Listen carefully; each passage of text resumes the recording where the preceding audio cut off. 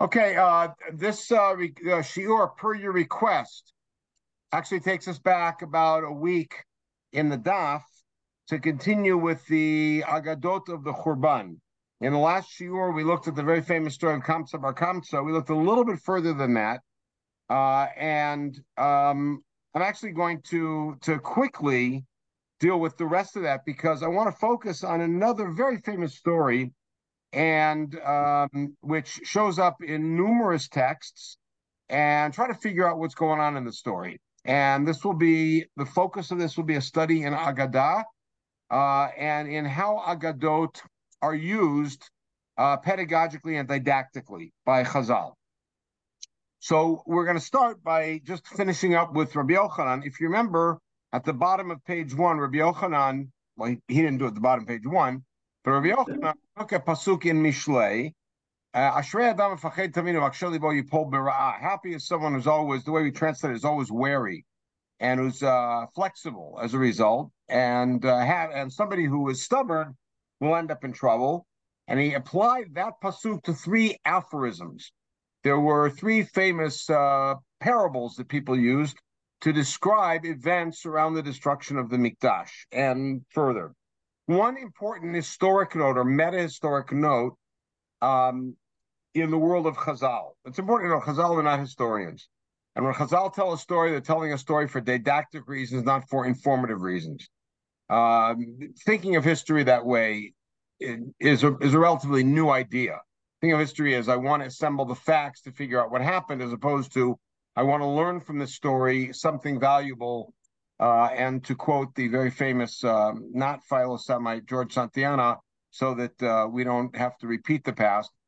And so there were 3 aphorisms that were going around at the time. Akamsa bar Kamsa charuv Yerushalayim, Atarnigol v'Tarnigolta charuv Tur Malka, and Ashaka dedaispak charuv Beitar.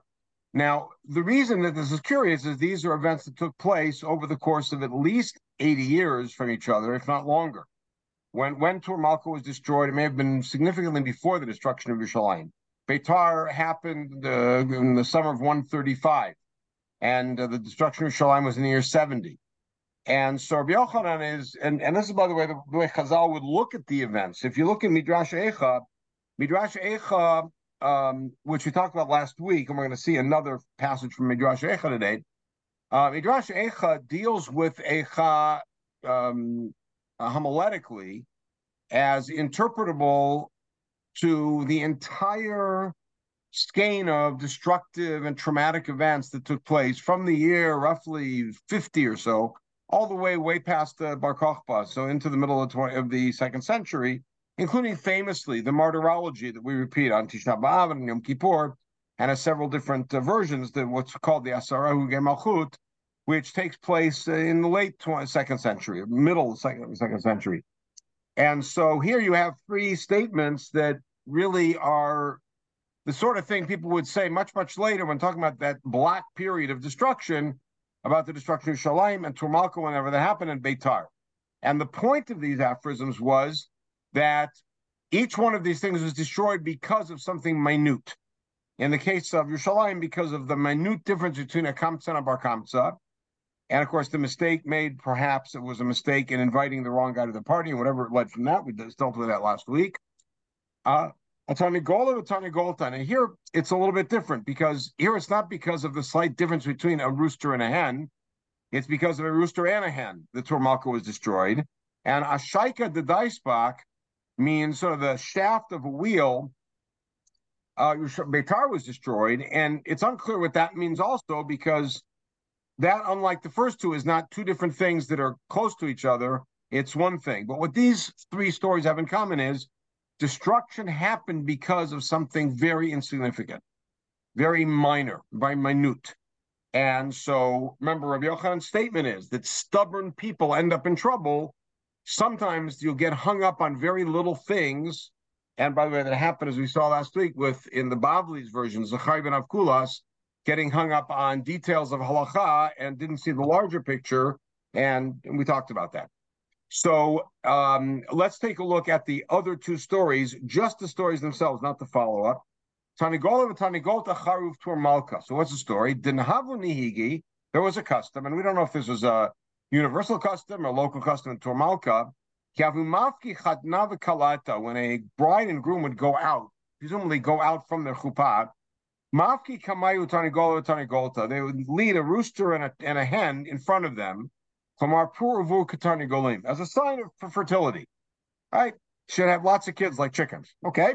It beats throwing rice. Right. It's the same idea though. And by the way, it's not uncommon in the Gemara. We hear about them pouring wine out in front of them and throwing toasted corns. All of these symbolic things of festivity. So Yom Romai. So one day a Roman legion was walking past, and evidently there was a wedding. So they saw the rooster, they saw the chicken, they took them. They wanted to eat. In other words, the Jews were involved in some celebratory piece. Naflu alayhu machunu. So the people all beat up the soldiers. Now, the issue here is, just on the story level, is the people didn't step back to say, wait a second, okay, so we can't follow the minhag of the chicken and the rooster for this particular wedding. Do we really think this couple is going to be cursed with childlessness as a result? I don't know. But even if that's the case, is that worth beating up a bunch of Roman soldiers because you know what's going to happen afterwards? Now, the ability to beat up a bunch of Roman soldiers is also a good question. Now, who says they have the ability to do that? Not our concern. Our concern here, as is often the case in Aggadot, is not what happened, but what's this teaching us? So the end of the story is Atu Amrile the Kesar, Mardu Bach Yehudai, Ata Alayu. So the soldiers came and told, again, it's probably the Roman prefect, the Jews are rebelling against you, so they came and they destroyed them. Now, whenever the destruction of Turmalka happened, it very likely happened not in the context of the destruction of Yerushalayim, meaning at some other period, which means at some other period the Jews got way out of hand in their treatment of their Roman overlords, and they didn't take into account the larger picture, and they got killed. By the way, nobody here is faulting the Romans, although certainly we would have told them, let the Jews have their chicken. If they got upset, let them be upset. But that's not our business to tell them that. Our business is to have some seichel. And here we didn't have any seichel. The second story, and then we're going to look at both of them together, is Ashaika the Daisbach Char Beitar. This is very similar. Tavu Nehigi, there was a custom, again, Kiavi Mitiali Dinuka Shatli Arza. When a baby boy was born, they would plant, evidently in some place, they would plant a cedar tree. Yenukta Shatli Turnita. When a girl would be born, they would plant a cypress tree. Tavu Minsubi Kaitzilahu Va'abdu Ganana. So when a couple got married, they would say, let's go find that boy's cedar tree, and let's go find that girl's cypress tree. They'd cut them down, and they would use the wood to build probably a marital house now, not a canopy, a marital house. The interesting thing is that Genana here actually means something. It's protective, like a chuppah is supposed to be. It's protective. So Yom Echad Avikachalfa Kesar. What? Somebody asked. One day the Caesar's daughter, and by the way, there are several stories with Partei de Kesar in our literature, including famously with Rabbi Yishmael, who was very beautiful. And remember when they were going to kill him, she said, save his face, that whole icky story. So Chalfa de Kesar, she was traveling through, Itbar Shaka de Daisbach. The shaft of her wheel broke on the wagon. Katsu Arza Va'ila. So they found a cedar tree. They cut down a cedar tree and they used it. So all the Jews in the area said, oh, you cut down that kid's cedar tree. How can you do it? And they beat up the Romans. Now, this is very strange to say that this is the reason that Beitar was destroyed, meaning the fortress at Beitar, which is where Bar Kokhba and his rebels, you all know where Beitar is, right down the hill from near Emakayla, in that area, that the fortress of Beitar was breached, attacked, and destroyed because of this one event, is historically it doesn't work. Because let's think about it. What was happening in the year 135 when it was destroyed? We were at the end of 3 years of rebellion, successful rebellion. The Romans had more soldiers in Palestine than anywhere in the world, including Rome at the time. And they were trying to beat Bar Kokhba. Remember, Bar Kokhba decimated, and that's a funny word because you know what decimate comes from. It means when you destroy 1/10 of the army from Dessa, right? Bar Kokhba actually wiped out the 22nd Legion of the Roman army. And it was a very successful rebellion. And to think that at that time people were still planting these trees and having these customs and going on as if it's regular times, and suddenly got upset when the Romans came and cut down a tree that they needed for their own use, and that's how the Romans decided to destroy Beitar. The Romans were looking for Beitar. It's very difficult, which means that we have several choices here. One choice is to discount it. I'm not willing to do that. Chachamim are called Chachamim for a reason, because they're Chachamim. The other way is to take it literally, but that presents problems with other midrashim and historic information that we have about what happened. So the preferred way, and I'm just following the Rambam's directive in reading Aggadot, is to look at this Aggadah as perhaps being more impactful when read symbolically. All right. So what is the symbolism? Let's go back that the Gemara itself gives to the chicken and the rooster. Looking at that story, so chicken and rooster have the symbolism of fertility. Fertility. However, in the story about the trees also have that symbolism, and I'll show it to you in a second. And this is a claim that some have made about this Aggadah. Is if you take a look in Tilim Kuf Chavchet, it's source 5 on the page. It's a beautiful mizmor. Some of you may have heard it or had it actually sung at your wedding. Mizmor Kuf Chavchet is sung at Yeki weddings. Your wife is like a fruitful vine on the sides of your house. Your sons are like young olive saplings. And in Tilim, famously, Tilim Sadibet, that Sadiq is compared to an Erez and to Tamar, to different trees, right? And the notion that may indeed represent children, in which case both of these Aggadot are really hitting home in that what we're accusing the Romans of doing is of killing our children, and that's the symbolism of these things. However, I think that analysis falls a little short, because although it may be true, the big complaint about the Romans, and from our perspective, was the destruction of the Mikdash. I mean, it was after the event. The siege, the bloodbath, etc., were all big, but in the larger picture after the event, just like the difference between Perek Hey of Eicha and Perek Aleph through Daled hardly mentioned the Mikdash, but then with the distance of probably 2 generations, suddenly the Mikdash becomes prominent, and I believe that that's a big part of it. Now, when we take a look at the parenthetically, an Erez becomes powerful in the story of Beitar in another place. You find this passage in the Yerushalmi and Ta'anit, passage 8.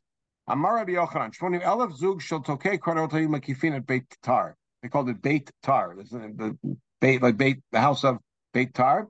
Now they're telling the story of Bar Kochba, whose name was actually Bar Kosba, and it was renamed Bar Kochba, but in the aftermath of his defeat, he was called by some Bar Kozba or Bar Kuziva, the son of a lie, because he didn't live up to his potential. Right? He had 200,000 men, and according to the story, every one of them had a finger cut off. That's part of what they had to do to prove their bravery. And so the Chachamim sent the message to Bar Kochba, how come you're making all your soldiers Ba'alei Mum? So he sent back, do you have a better way to check their bravery and their valor? Amrulo. Now, what's the interesting thing? Do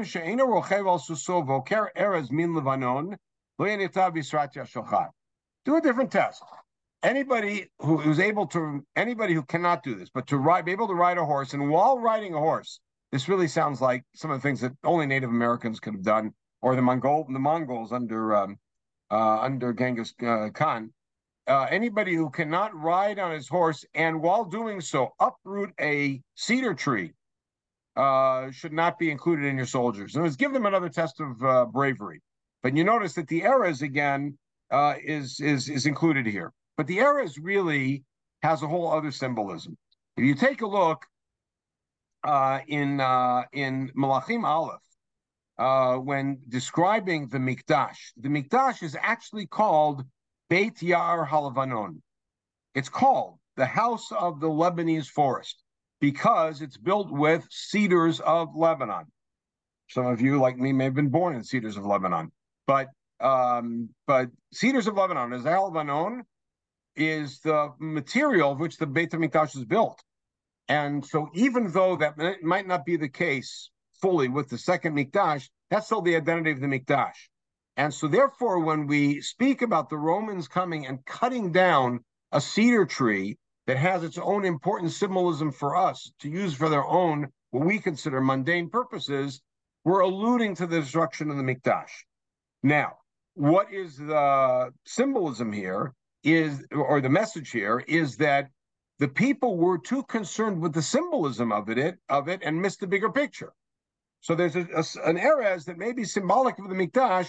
Fine, look what happens when you respond the way you do. The result is the real Mikdash goes down. And this is a common rebuke that we find all the way in early Nevi'im of people missing, sorry for the pun, missing the forest for the trees and not seeing the bigger picture. When Shaul, this is the strong rebuke against Shaul, when Shaul goes to war against Amalek, and his claim is, we saved the animals to bring korbanot. And Shmuel's answer is, that's not what God wants. God wants you to listen to him. Got to see the bigger picture.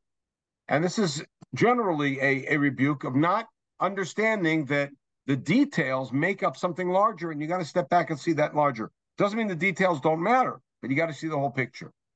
Parenthetically, there is one other mention of a chicken, because we're talking about the chicken in Midrash Echarabah, and we hear a story of Hadrian, whose bones should rot. That's the way they refer to him, right?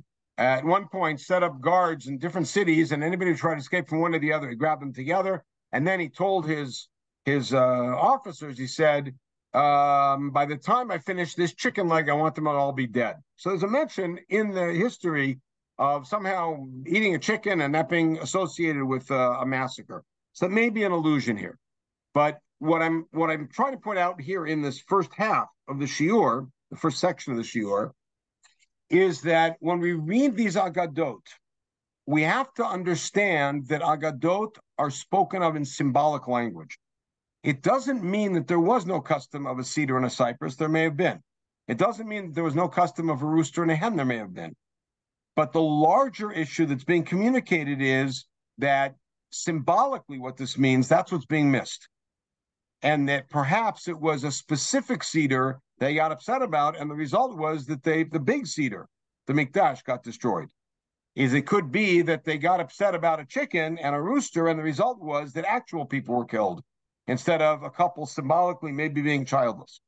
So an important statement about that. But I want to go to this other story, which I want to spend most of the time on, because it's a very famous story. And by the way, I'll right away ask you, this story is about a woman and her 7 kids. What's the woman's name?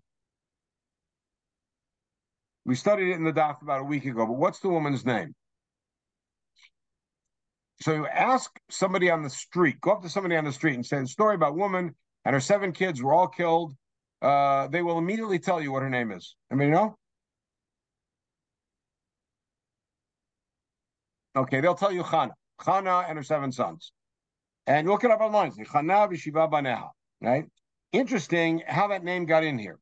Because the story that we read, and we're going to start by reading it in the Gemara here, doesn't use any names. All right, and so the Gemara, if you recall, tells a story about the children jumping over the boat and drowning themselves. And so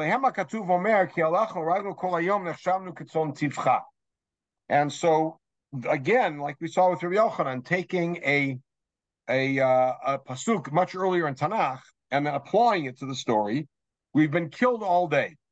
Rabbi Yehuda says that pasuk actually refers to this story. Isha v'shiv'a baneha, a woman and her 7 kids. Now, right away, you expect, if the pasuk is, we've been killed for you all day, it's a woman and her 7 sons, that means all 8 of them, it sounds like, died in one day. Let's hear the story. At you, Kamala Kameh de Kesar. They brought this woman and the sons in front of the Kesar. And again, the Kesar is not happening in Rome. Amrule Palach Lavodazara. So they told the boys worship Avodah Zarah, right? Meaning bow down to Apollo, whatever. Amar lahu katuv Torah anochi Adonai levacha. So he quotes the Torah. It says, "I am Hashem," meaning I'm not going to worship any other god. Afku v'katlu. So they took him out and they killed him, her first son. Now, before we go any further, question I'm going to ask is, when did this happen? I'm not asking for a date or even a year.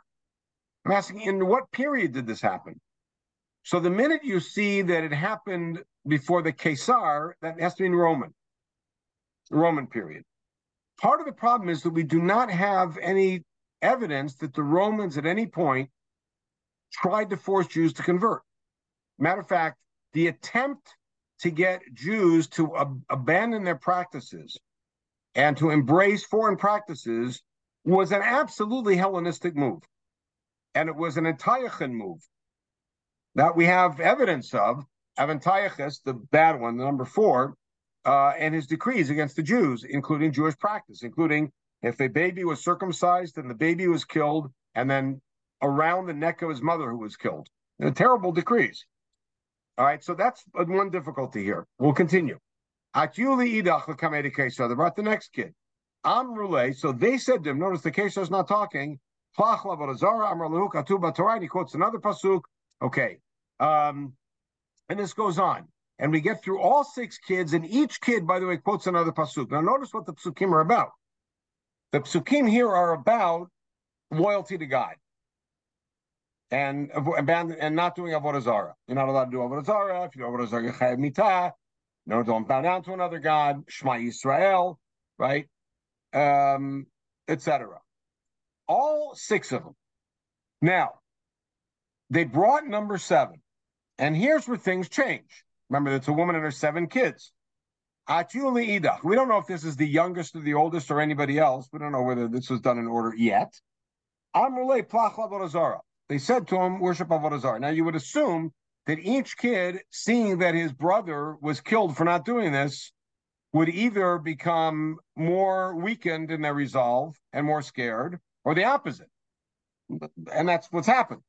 He said, I'm not going to do it because, and notice what he says, Et Adonai Hamarta Yom v'Adonai Hamircha Yom, which is in Parshat Kitavo, which may mean, there's a lot of speculation about what the word Hamarta and Hamircha mean, but what it may mean is that you have made a declaration regarding God, and God has made a declaration regarding you. And the midrash on it is, Kvar nishbanu laKodesh Baruch Hu she'ein anu mavrin oto be'el acher. Now, critical to hear the second half. We have taken an oath that we're not going to swap God for another God. He took an oath regarding us, that he's not going to switch us out for another nation. Which is odd because what does that have to do with the conversation? In other words, the people are saying to these kids, the onlookers are saying to the kids, worship Avodah Zarah, bow to Apollo, worship Mercury, whatever. And the response is, our Torah forbids it. Our response is, we believe in our God. There is no other God, whatever. This guy turns around and says, God, and we have a pact that we're not going to give up on our God, and God's not giving back up on us. What does the second half of that statement have to do with this issue? Very strange. You understand that it's incongruous, doesn't fit. So Amarle Kesar. So I'm just going to interject something here that I heard many years ago from Professor Lyman, a fascinating thing. If you remember the sugya of Yahareg Val Ya'avor, we've done it twice in Tubot, and it's coming up in a little while in Sanhedrin, in a while. In the sugya of Yahareg Val Ya'avor, that says, that if you're ever forced to violate the law to save your life, you should violate the law with the exception of 3 things. However, there are 2 caveats. One of them is when it's done in public, the rules may be different. And the other piece is when it's done b'sha'at hashmad, at a time of persecution, then the bar goes higher, shall we say. The demands go higher. And you have to give your life up for anything. And the example the Gemara gives is, afilu arkata de masana, or afilu shnuye arkata de masana, even to change your shoelace. It's a very strange thing. Meaning they want you to change your shoelace, say, no, you can kill me first. What does that mean? And the commentaries are all over the place of what it means. They had one particular color that was the color of the pagans, and we wore the Jewish color. Right? I don't know if you guys know, some of us, anybody here, I'm not sure when I know, grew up in any of the Zionist youth movements. So if you remember, in the old days, we all had the same shirt. Remember, it was the blue shirt with the shoestring holes, the eyelets in it, and what particular group you belonged to depended on the color of the shoelace. So the socialists were white, the communists were red, the B'nai Akiva was black. Everybody had their own color. And so there's some who suggest that that's what happened there, is that the pagans had a particular color of shoelace, we had a different color, and if they said change your shoelace, we wouldn't do it. So Professor Lyman suggests, based on this Gemara, that actually meant something else. I'll show it to you. Amar le Kesar. So the Kesar says to this last kid, Ishtilach gushpanka, I'm going to throw down my seal. V'gachin v'shakle. I want you to lean over and pick it up. I want everybody around to think that you've accepted my rule. In other words, everybody hears me saying, or hears the onlooker saying, bow to the idol. Now, the idol in many cases was conflated with the leader.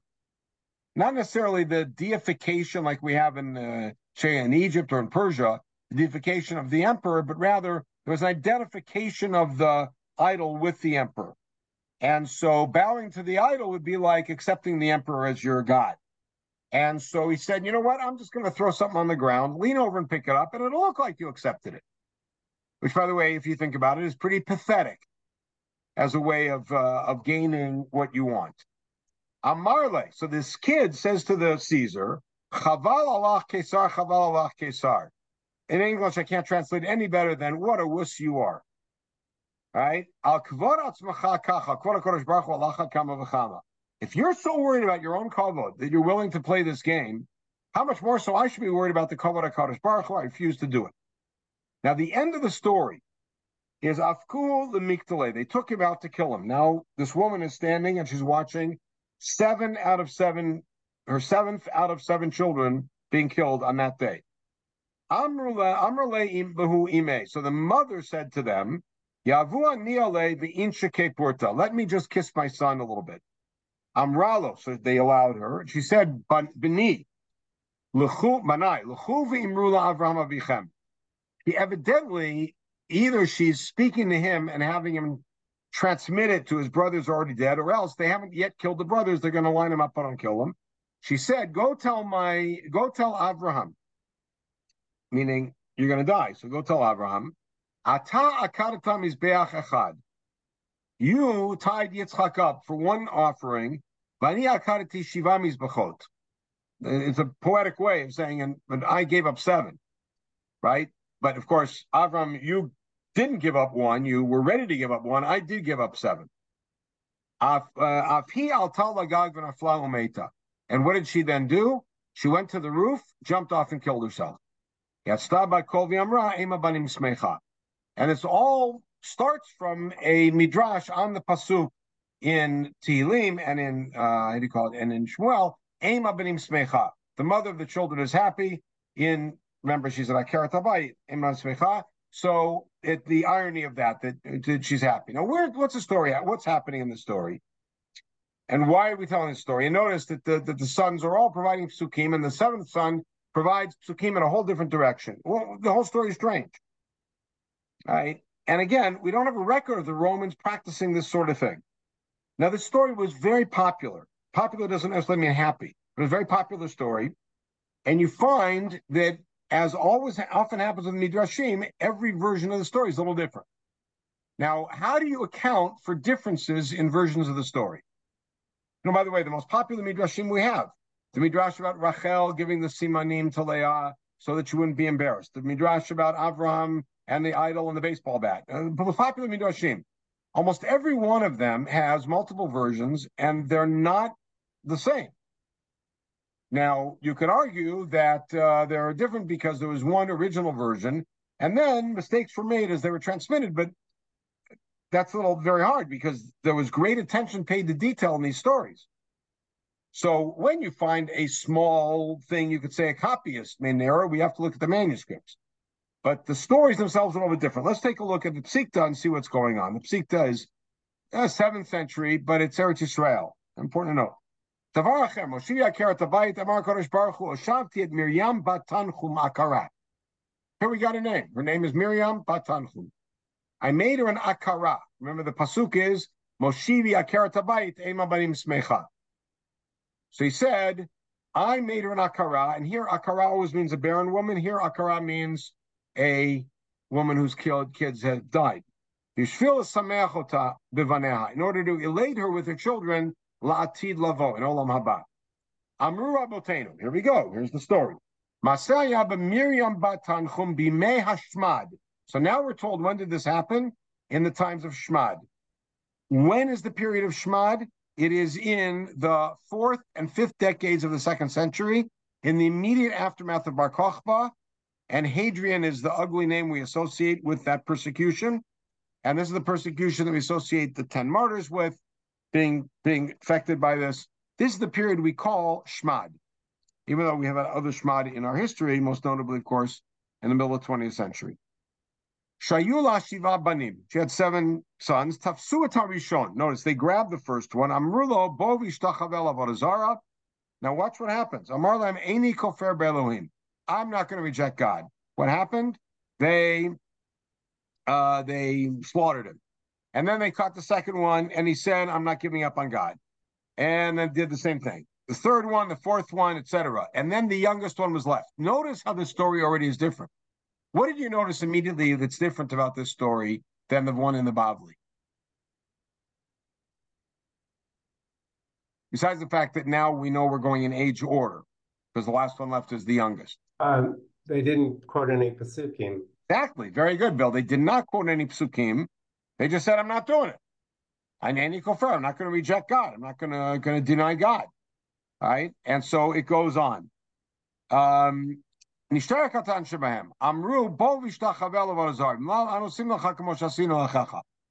the way, the seventh guy, they just say to him, do it, or we can do the same thing we did to your brothers. Notice, what's his response? I want to go and take counsel with my mother. Now, this may remind you of a very popular story from the medieval period, late medieval period, and that's the story about Amnon. You all know what I'm talking about, right? Well, I'll fill it in. Unatana Tokef. What's the story behind Unatana Tokef? So there is an Aggadot. It's not true because Unatana Tokef was much older than this. But there's a famous story. There was a Ruah tells a story about during the period of the Crusades that there was a great Rav, and they came to town, and they said to him, convert. And he said, I want to think about it for 3 days. And then he had such terrible pains over the fact that he didn't just outright say no, that he went through terrible tribulations, and then they killed him, and he came into shul without arms or legs. Somehow he was dying, and he said Unatana Tokef and died that way. And that's the story you'll see in a lot of the Sidurim, on the footnotes about Unatana Tokef. We found Unatana Tokef in the Geniza from hundreds of years earlier than that. So he wasn't the composer of it, but it's a powerful story. Here you would assume kind of the same thing. A guy saying to the Romans, let me go talk to my mom and see if I want to do Avodah Zarah or not. Like, why are you adding credence to this? Halach Eitzel Limos. He went to his mother. Now, by the way, you notice that the mother in the first story played very, very, very small role. She didn't do anything until the last kid was killed, and then she gave a message, and then she killed herself. Amarla ma atomer ishtachavel Zarah log. What do you think I should do, Mom? Should I bow to Avodah Zarah? Which, by the way, is a little bit strange. Amralo imo, ha b'ni matam vakesh. You call achacha n'tenim b'chikot shel Avram latid lavo. And now, in almost all of the good manuscripts, this does not appear in the printed version.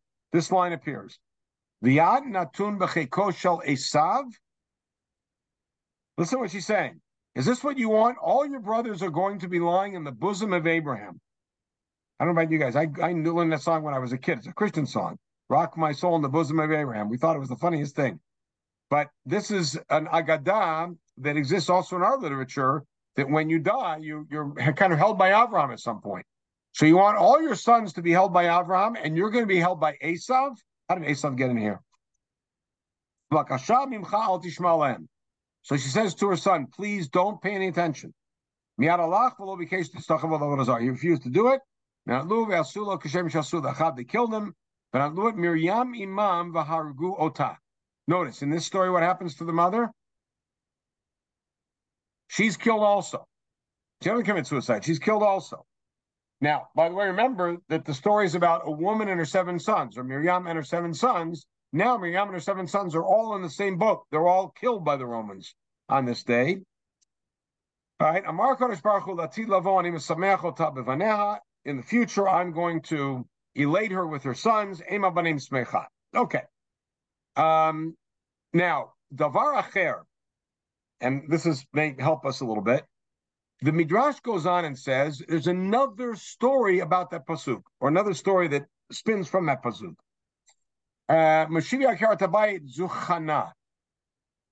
Because Chana was an Akara, and then she had kids. Chana's not the one in the story. Chana's Shmuel's mom. But notice that's how Chana sort of gets into the story. I'll show you where Chana actually shows up in the story, and we'll go from there.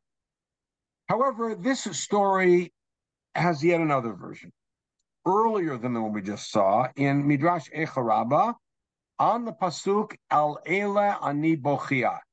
This Wednesday night, we'll be reading Echan. We get to the Ayin pasuk in Parak Aleph, the only parak where the alphabet's in the same order that we're familiar with, Ayin Pei.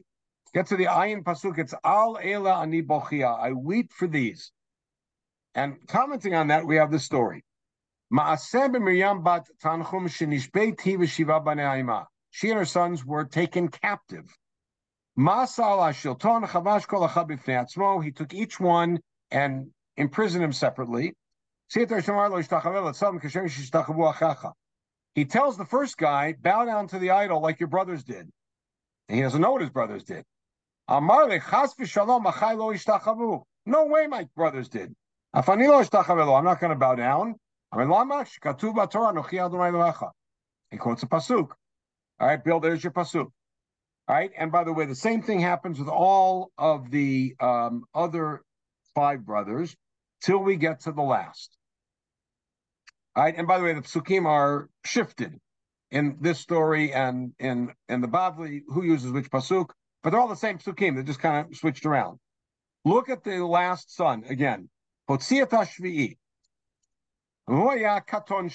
Which may mean that the first 6 were in any order, but they got the last one as the youngest. Again, they told the same lie. Your brothers all bowed, you bowed too. My brothers didn't bow. But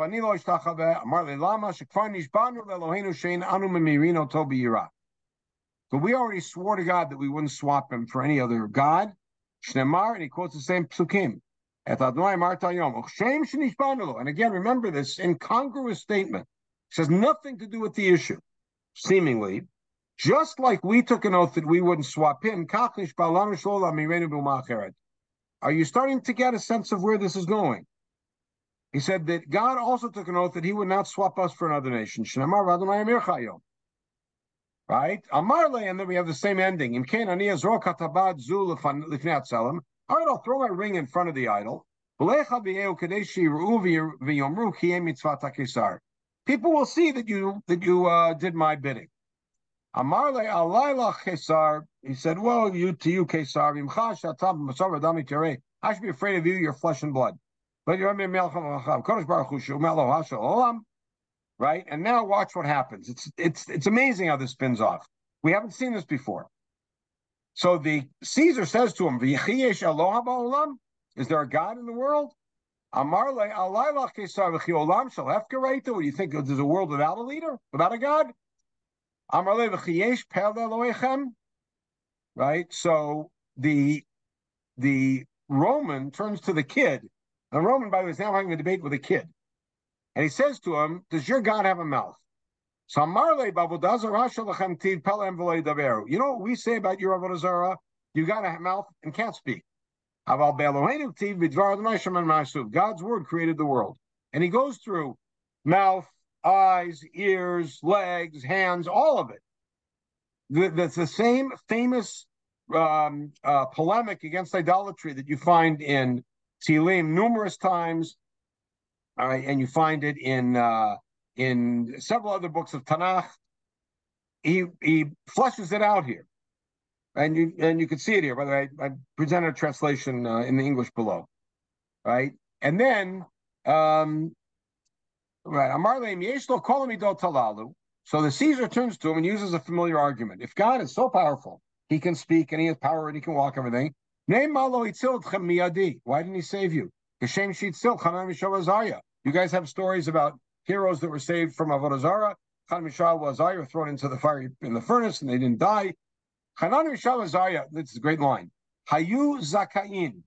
They were holy people. They also fell in the hands of a king who was worthy. Watch this shtuch, it's great. We're not so worthy. And we fell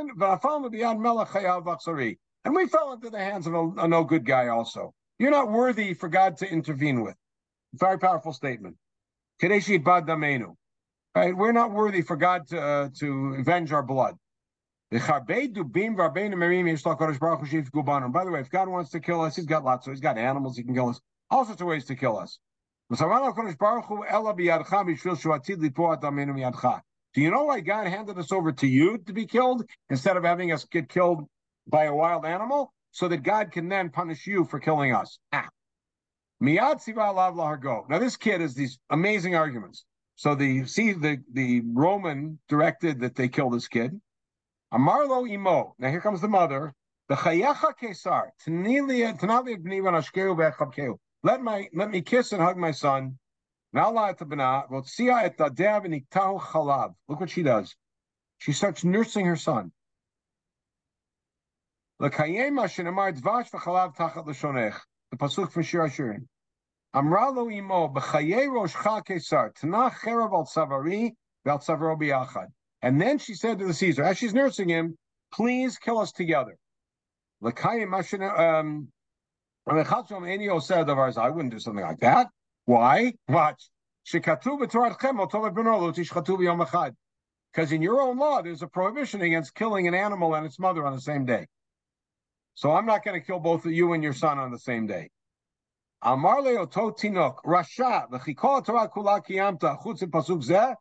the kid turns to the Caesar and says, what, you're so firm, you can feel fulfilling all the Torah, and so that you're going to be abide by that and not kill us? Right? Miyad l'kachu mimena largo. They took the kid away. Amralu imo b'ni al yirachel avcha v'yal. Don't be afraid. Eitzel achacha talech. You're going to your brothers. The brothers are already killed. Vatani tan b'toch cheko shel Avram Avinu. Then more lo mishvi. We have to get back to that Esav line. And go tell Avram. Atab banita mizbeach echad v'lo yikrav tapincha. A little more explicit. You built one mizbeach and didn't offer up your son. Ani baniti shiva mizbachot v'ikravti et banai b'nei aleim.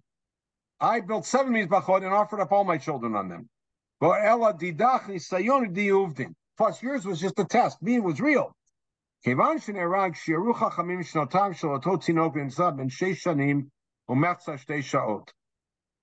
turned out this kid was only 6 years old and change. Well, this kid who had polemic against the king. Look at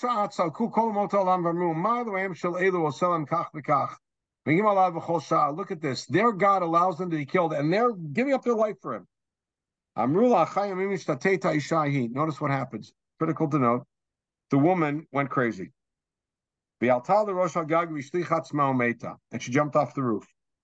Right? And this is the now, besides everything else, and the much more developed ending here, and the whole piece about Avodah Zarah, there's another piece of the puzzle that's very strange. In the earlier stories, the woman jumped off the roof. Here, she goes crazy after a while and then jumps off the roof. What's the difference between those two?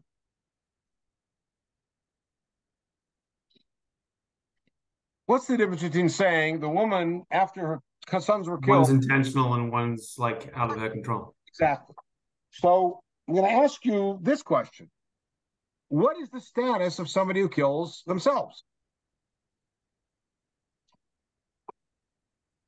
Is it ever permissible to kill yourself?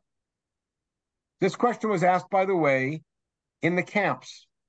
We have this Shaila from World War II. People ask the Shaila, I'm going to be interrogated, I'm going to be tortured, and I don't think that I'm going to be able to hold on in the torture, and I'll reveal where the hiding place is or somebody else's secrets, may I kill myself in order to not violate that confidence? And the answer is not so clear. But I'll ask you a different question. What happens in those circumstances where someone is told, violate the law or I'll kill you? And the law is not Avodah Zarah. Are they allowed to say, kill me? Or are they obligated to violate the law and stay alive? That's a machloket between Rambam and Tosfot, and it's essentially a machloket between sort of Ashkenaz and Sfard. And I'll show you how that plays out here. But we have one further version of the story in Hebrew, and I'm just going to point out a couple of things about this because I want to get to the point of this whole thing. I know I'm throwing a lot of information at you now, but then we're going to bring it all together and going to see something powerful happening in this Midrash, and then step back and look at some of the methodology of Midrash from a panoramic view. The story is also told in Eliyahu Rabbah, and there's a few variations. One is that we're told that she's a widow, so there's no husband there, but I think we could have sort of assumed that in the earlier story. In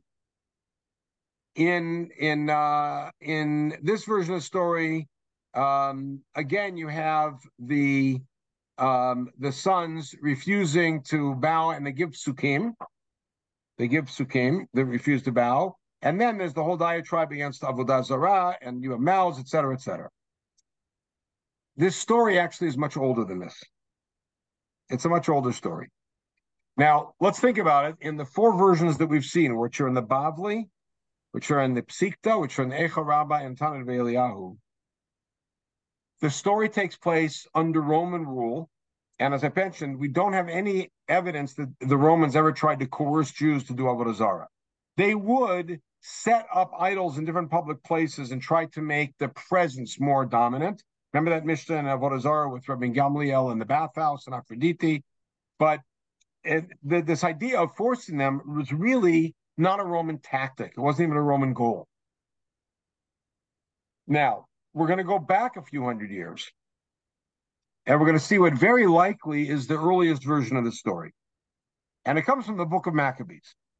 Now, I've always tried to keep my sources in the original. The problem is the original book of Maccabees is Greek.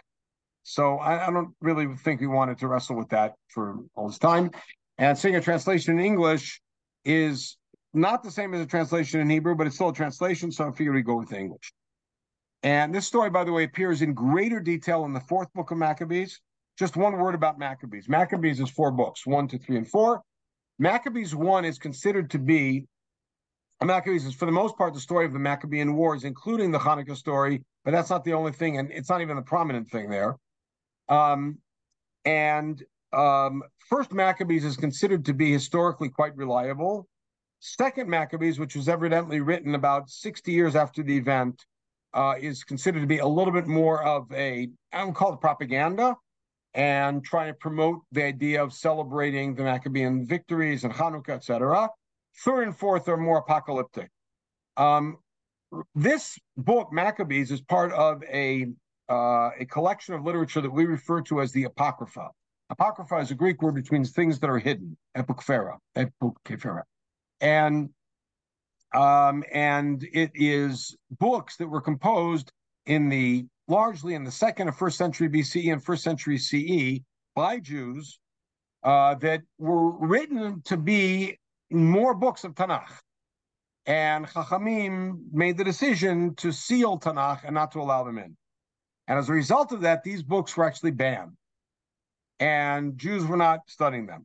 Jews were familiar with them, and in some cases we find them quoting, most famously Ben Sira. However, the Christian church picked up on it, and that's kind of how we got to it. And in the Catholic Bible, the first 2 books of Maccabees are canonized. So you can find it if you happen to have a Catholic Bible around and read the book of Maccabees. Of course, you can find it online. And the interesting thing about the Maccabees, we'll talk about in a minute in regards to that. However, here's the story as it appears in Maccabees 2, chapter 7. Happened also that 7 brothers and their mother were arrested and were being compelled by the king. Now, the king here is Antiochus IV. You know, the bad guy from Hanukkah. under torture with whips and thongs to partake of unlawful swine's flesh. Notice how different the story is. What was he trying to get them to do? Eat trick. Eat chazer, right? One of them, acting as their spokesman, said, "What do you intend to ask and learn from us? For we are ready to die rather than transgress the laws of our ancestors." The king fell into a rage and they're torturing them. And that the boy who spoke up has his tongue cut out, and they scalp him and do all this terrible stuff. By the way, this is well documented. The Greeks did stuff like this. At least the Seleucids did stuff like this. And the point was that all the brothers die in terrible way, terrible punishment, terrible torture publicly, and all of them hold fast and don't eat chazer. Now, by the way, what would we have told them from a halachic perspective? You can eat it. Eat Eat chazer. chazer. Better eat chazer, right? But in the Maccabean mindset, and this is something we learned about, for instance, when the Maccabees refused to fight on Shabbat and were killed in some cases because they wouldn't fight, because you can't violate Shabbat. Right? So you have this they go all the way through, and notice that none of these boys are quoting psukim. They're all making declarations, very proud, valorous declarations, but they're not quoting psukim. When we get to the seventh, right, so now, right, the mother was especially admirable. Look at verse 20. And worthy of honorable memory. Although she saw her 7 sons perish within a single day, she bore it with good courage because of her hope in the Lord. She encouraged each of them in the language of their ancestors, in Hebrew. Filled with the noble spirit, she reinforced her woman's reasoning with a man's courage, look at that, and said to them, I do not know how you came into being in my womb. I wasn't worthy to have you. I was not I who gave you life and breath. I was set in order the elements within each of you. Therefore, the creator of the world, who shaped the beginning of humankind, devised the origin of all things, will in his mercy give life and breath back to you again. In other words, resurrection, since you now forget yourselves for the sake of his laws. In other words, you're giving up your life. And Antiochus just lost it, right? And the king then tries to get the mother to advise her youngest son to eat the chazer, right? And so she pretends to do it. But what does she ask me, whispering to him? Look at the line. Have pity on me. I carried you 9 months in my womb and nursed you for 3 years, reared you and brought you up to this point in your life, and have taken care of you. I beg you, my child, to look at the heaven and the earth and see everything that's in them and recognize that God did not make them out of things that existed. Right? Creation ex nihilo. The woman's quite the philosopher. The same way the human race came into being, etc., except death, so that in God's mercy I may get you back again along with your brothers, absolute commitment and belief in resurrection, and she's going to be there. Right? And so the boy turns and says that to the king. I refuse to do it. All right, the king, in the end, what happens? He falls into a rage. He tortures him actually absolutely worse. He died in valor. And then the mother dies. But we don't hear about the mother killing herself. All right. I want to finish one tiny little point and then bring this all together. Remember, I asked you at the beginning of this piece of the shiur, what's the woman's name? And I told you that the common thing that you recognized it is to refer to as Chana and her 7 sons. Now, you notice that in the stories, she either has no name or she's called Miriam Bat Tanchum. There is a book from the 10th century called Josephon, which Jews for quite a while believed was a translation of Josephus. It wasn't. And in Sefer Josephon, which is a kind of a sort of quasi-historic book, it tells the story and it records her name as Hannah. And this, by the way, this is what you're looking at as the source of why people think the name is Hannah from this story. But Josephon is very problematic historically. And also, it's very clear. It's the same story that he's recording. And it seems to be that Hannah is kind of moved from the mention of Hannah that we had in the Midrash as the other Ema Banim Smecha and kind of conflated in. In any case, what's going on in this story? So I'm going to remove the text. I want to talk to you face on and see everybody. What was the original story? And it's quite clear when you read it through that it would take a huge coincidence for this to have happened more than once. A woman and her 7 sons, all tortured on the same day, et cetera, et cetera. And very likely it's one story. The story that we read about in Maccabees is very historically anchorable because we know that that was a major part of the Hellenistic doctrine and the Hellenistic program was to acculturate, as it were, the barbarians of the East and try to bring the light of Greece to these backwards people and to acculturate us. And the fact that Antiochus was brutal and would torture people, etc., that's well known. The story totally fits within a historic project. Thing is, what happens when you have a very powerful story and the story has meaning because it inspires people perhaps to valor, but because the context is very different in your life and you tell the story in its original form, the impact is not going to be nearly as strong. So what happens? All of the other versions of the story that we read are versions that start in the 4th century and onward, CE. And most of them are taking place in Eretz Israel, meaning there's a Haraba, there's a Psikta, Tanav Eliyahu probably, all except for the Bavli. They all take place in Eretz Israel. Now, again, the Romans are not forcing Jews to convert. They're not forcing idolatry on them. So what do we do with the story? So the suggestion's been made, and I believe that it is a very powerful suggestion. And there are 2 very big clues and a 3rd very big clue that support this suggestion. That what this story is in the form that we saw it in the Bavli, and more critically, the form we saw it in the other sources, is really a response to Christianity. First of all, Christianity was the first challenge that we had from the inside of its type. There were always challenges from the inside. But Christianity, by the time it broke away and became an independent religion in the 4th century, late 3rd century, whenever it became independent, was a religion that maintained that it was the true heir of the Bible. We never had that before. If we would disagree with Greeks, we would disagree either in philosophy or in valor. Either I'll explain to you why your thoughts are crazy and why Aristotle's wrong about the eternity of the earth or whatever, or I refuse to do it. The battles with the Christians, the battleground was the Tanakh. More familiar with that.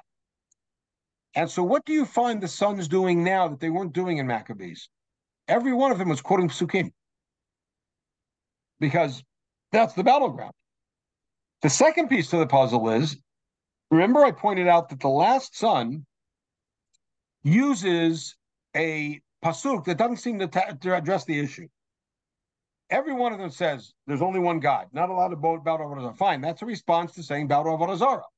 The last son always uses the pasuk Adonai Hamarta Yom, Adonai Hamircha Yom, and the midrash that says God has committed that we have committed to God to never swap him for another God, and God has committed to us to never swap us for another nation. Why is that so powerful here? Because what was the essential Christian claim? God has rejected you, Israel of the flesh, and embraced us, Israel of the spirit. And so this is the response, that just as our commitment to God is unwavering, and under whatever pain, we will not give it up, we will not worship, similarly, God has made that commitment to us, and he's not given up on us. Now, there's yet another piece to the puzzle, which is not internal in these texts. Eitan Reich wrote an article a number of years ago about this, in which he pointed out that in Christian homiletics, the story from Maccabees was hugely embraced. In their own stories, they speak about their own martyrs as being like Maccabees. They love the book of Maccabees. That's why the book of Maccabees made it into their Bible. And they embrace this story of the woman and her 7 sons as a story because you have to remember, in the first 2 centuries of Christianity, they were persecuted by the Romans worse than we were. And many of them died because of their belief in what they believed in. And so they saw this woman as a real inspiration of valor. And Chachamim were no doubt aware that they had taken that story. there was much dialogue that took place in the first couple centuries between Jews and the early Christians. And we knew what they were saying, and they knew what we were saying. And there's lots of evidence of that in Tanakh and in the Gemara and in the Midrashim, both in Bavli and Yerushalmi and in the Midrashim, that there is dialogue going on. It's discrete dialogue, but it's dialogue. And if we know that they've taken that story and have turned it into a banner for their own willingness to become witnesses and die for their cause, well, we're not going to let them hijack the story. Notice how cleverly the woman doesn't have a name in the original story, but what name do we give her in the end? Her name in all the sources we have is Miriam. You notice that. That's very deliberate. We know who Miriam is. We know who their Miriam is. Right? There's no question. Chazal, we're quite familiar with the essential stories of Christianity. And so very likely the story that we're reading here is a story that exists and that is then embellished and dressed differently in order to inspire its listenership, not about something that happened 500 years ago under the Greeks, but rather something that's happening on a regular basis today when we're facing off against the Christians. These boys are our heroes. They're quoting psukim, and the psukim are not just about an unwillingness to betray God, but also about an absolute commitment that God will never betray us and that we are still his people. So the bottom line is the way that we look at a midrash, we have to think about it rigorously, and we have to think about it against the backdrop of its time. People will often say, I've heard this many times from colleagues, what are you studying? Well, it's a weak class this year, or it's the end of the year. We're going to do something easy like Masekhet brachot. And I look at it and say, what's easy about brachot? Well, it's all Aggadot. What's easy about Aggadot? The answer is anything can be easy if you don't do it right, and anything can be challenging and worthwhile. And hopefully today's shir was both worthwhile and enlightening. If you do take your time and look into the details and compare the different sources and see what the storyteller is really trying to impress upon his audience.